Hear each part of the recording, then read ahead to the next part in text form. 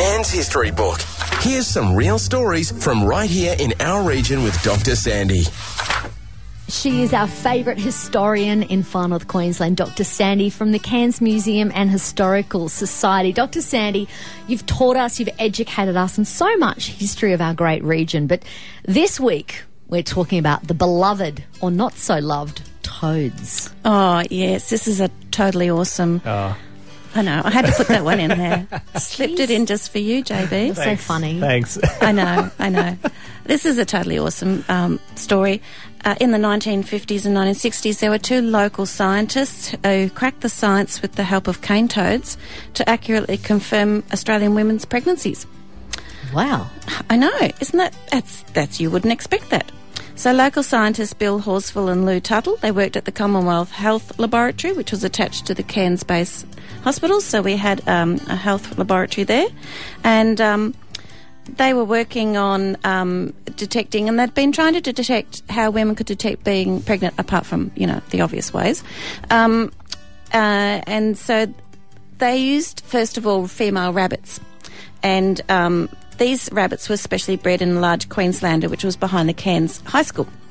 But the rabbits proved difficult to supply, and they could only be used once for reasons I'm not going to go into because this is a child-friendly program. But they could only be used once, and rumours were that they ended up as rabbits do afterwards. So there was a problem there. So rabbits or long-haired guinea pigs were and are illegal in Queensland still. And they proved unsustainable. So they needed to look for another source to be able to do their experiments on so that they could detect this. And they turned to cane toads. Now, cane toads had been introduced up here in 1935, and as we know, they rapidly became a pest.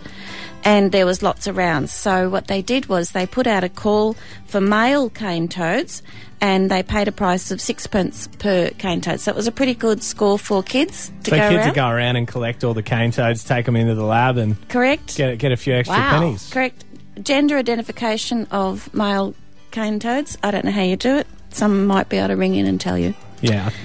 That's a further one. Now for the science lessons. The male toads were kept separate from the female toads long enough for their sperm to cease production. They were then injected with the morning urine of female toads, and that sounds pretty disgusting, right? The morning urine? Yes, it's because it's very potent, you see. So someone's job was collecting the morning pee of a toad? Yes. Horrible. What a job. Yeah, no. Well, it was Bill's job, obviously. Yeah, so Bill had to go and collect Bill or Lou. They had to go and get it. So what happened is, if she was pregnant, the male cane toad then produced sperm again, and really quickly. So it was the hormone in there, and it became an accurate positive pregnancy test, which could be then replicated with women's urine. So then someone had to go and collect the women's urine. And then it just was tested out. And they were so successful with this new breakthrough that they used to export cane toads to pathology laboratories all around Australia and to New Zealand. And they used to pack them up a dozen at a time in special wooden boxes before they were sent off. So, I don't know about you, but I'll go back to my original joke. That is totally awesome. Oh, wow. Mind-blowing. There you go. So, using cane toads as the first pregnancy test here in the tropics. Good stuff. Thank you very much, Dr. Sandy Rowe. If you want to get in contact with the team, cairnsmuseum.org.au.